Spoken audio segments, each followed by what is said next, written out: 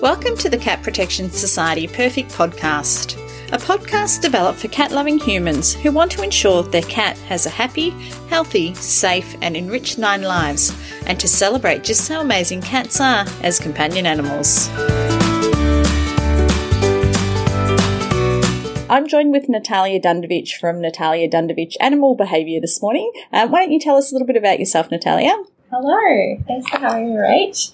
I'm a pet trainer and a behaviour consultant. I'm in Melbourne and I help people with cats, dogs, parrots and other animals that they might need some training help with or some behaviour support. Fantastic. Let's jump in. So how can an individual or family identify that they're ready to expand their furry family?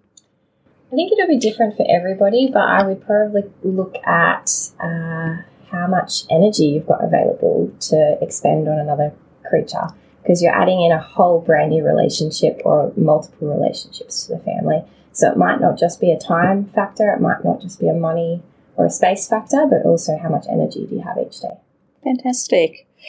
What advice would you provide to an individual or family with a pet dog that's considering welcoming a cat into their home? So I always look at the past behaviour of the dog. Have they ever lived with a cat before? Have they had any exposure to cats before? What have their reactions been like? Because that's obviously going to give us the best idea of their future behaviour. So if you've got a cat who, if you've got a dog who stays with your family members who happen to have a cat and they've always done really well, but you've never had a cat live in your household, then that might be good feedback that you could integrate a cat quite nicely with your dog. Okay. And does that advice change if somebody has a cat and they're looking at bringing a second or a third cat into the family? It's mostly the same advice. So again, if you've had a cat who has never had any exposure to other cats, has never had to share their living environment with another cat, then that might be feedback that this is going to be more challenging. Not necessarily a deal breaker, but just more of a challenge. Whereas if you've had a cat that has successfully cohabitated before, then that's good feedback that it might be suitable again in the future. Okay, great. Cat or kitten, is there a particular age or a particular temperament that a new cat owner should look for if they have a cat or a dog at home? So I think if you don't know the history of the animal, if you don't know for sure that they've successfully cohabitated with other pets in the past, then I would be looking at a younger individual, because the younger we can expose them and socialise them to other species of animals, the easier it is in theory for them to have a successful relationship. Okay. Another question I know we get asked often at the adoption shelter at the Cat Protection Society is opposite sex. If you have a female cat or dog at home, should you be looking at getting another female, or is it better to get a male cat to add in? Yeah, this is a really common question that comes up. And for cats, the general rule is 2 related females are generally going to do quite well together. Okay. Even 2 females that are unrelated might, in theory, do a little bit better than 2 boys or a boy and a girl. Okay. But that said, I think at the shelter here we see a lot of successful adoptions where we've got a D-sex male and a D-sex female. And for me, it always comes back to the personalities more so than the sex of the cats. Okay. Okay, someone's decided they're going to add a new cat or kitten into the family. What are some of the things that they can do at home prior to adopting or purchasing to help prepare the house for a smooth transition? Catify your home. So if you're not familiar with Jackson Galaxy, I would definitely check out his website, his YouTube, his TV show. He talks about this concept of catification, which is setting up the environment to meet the needs that cats have. So looking at your environment and making sure that you've got enough water and food stations, scratching stations, high places that they can go up to, low hiding spots that they can access, interesting things to look at, different toys to play with. All of those things make a really big difference. And then the other thing that is really helpful for cats specifically is to have a small enclosed area that you can start them off in when they first come home. There's nothing worse than bringing home the carrier and just opening it up. For a new cat who's going to be overwhelmed and probably panic with all of that choice, So if you've got a spare office or even a large dog crate that you can cover with a nice towel and start them off in an enclosed space for the first few days, that's going to be really helpful. Okay, great. We've bought the cat or kitten at home. What recommendations would you provide to slowly introduce the cat to a resident cat or dog? Cats use their sense of smell even more so than probably other species that we're used to, like our dogs. And so it's a really good idea to go extra slow and steady. The first thing that we want to do is start with scent swapping. So that might mean that your resident cat has a nice comfy blanket that they always sleep on, and we can take that blanket and pop that in with the new cat and let them adjust to the smells of your resident cat. And likewise, another technique is when you're patting your new cat, you might want to pop a sock on your hand, and then we can do a sock swap and then pop that in the bed of your resident cat so that they can get used to each other's scent. And then also we'll probably start to see that the cats mingle their scent together. So you might get a little bit of cheek rubbing or body rubbing on those objects. You might see extra scratching or paw kneading and marking in the environment.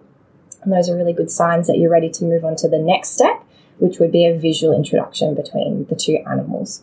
So it's really helpful if you can use a baby gate or a screen door or even a glass sliding door of some kind, some sort of barrier so that the cats can't actually chase each other or swipe at each other if things go a little bit wrong. But they can say hello through the barrier safely and have that visual access to each other. And then if that's going really well, we move on to the next stage, which is more of a physical introduction. So we would tend to pick a nice open room of the house, like the lounge room, with lots of different escape routes for each of the cats, and then keep that short and sweet, return the new cat to their enclosed area, and then try again later in the day or the next day. Okay. And over what period would you recommend that transition? It's going to be really different for every individual, but it's probably going to be at least a few weeks for most cats. Yeah. Okay, so what are some of the warning signs that cat owners and dog owners should be on alert for to highlight that either their new animal or their resident animal is stressed and the settling in just isn't working?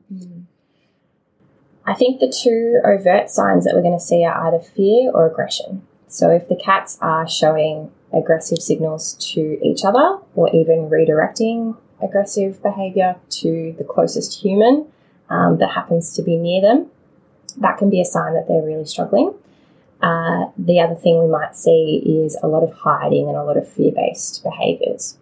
But then more subtle signs that they might not be coping are probably to do with their day-to-day functioning. So are they coming out to play? Are they coming out for social interaction? Are they looking for their food and are they eating well and enjoying their food? Are they using their litter box? And if those factors are missing as well, then we want to be keeping that in mind. Okay. So what advice would you provide to pet owners in that scenario when, you know, they've tried the advice that you've suggested and things just aren't working? What's next? So there's actually a lot of steps that we could take next. We could look at adding in some further support to whichever cat or maybe both cats are feeling the struggle. Yep. So it could be as simple as a product called Furry, which is a feline appeasing pheromone. And there's some other products that are really similar to help support the transition stages. It might be that we just need to go slower. So it might be that we just step back to doing the scent swapping stage rather than the visual interactions between the two cats. And we do that for another week or another couple of weeks, and then we try taking a step forward again. Sometimes it can be really helpful to speak to someone like me and have someone come out into the home or do an online video session with you to actually see what's going on with the cats and troubleshoot a little bit more specifically to your situation. And then, of course, there's always those cases where you just happen to find two personalities that clash and maybe they're not going to be the best fit to cohabitate long term. And that might be a situation where we need to return a cat to the shelter and look at a different personality. Yeah. Okay, excellent advice. Thanks, Natalia. Are you considering welcoming a cat or kitten in need into your heart and home? A visit to the Cat Protection Society of Victoria in Greensborough is a must. They've been helping Victorians find their perfect feline family member for over 75 years. And if you already have a cat and you're simply looking for the very best in veterinary care for your marvellous Moggy, check out their cat-friendly, cat-only vet clinic. To learn more, visit catprotection.com.au. You can obviously have a look at the cats and kittens that are available for adoption at our shelter via the catprotection.com.au website, and learn more about Natalia at Natalia Dundovich Animal Behaviour. Thank you. Thanks. Thank you for listening to another episode of the Cat Protection Society Perfect Podcast. Make sure you subscribe to the show in your podcast app so you don't miss an episode. And we'd love if you can share this podcast with any friends, family or colleagues who all love things cats. In the meantime, you can visit our website at www.catprotection.com.au.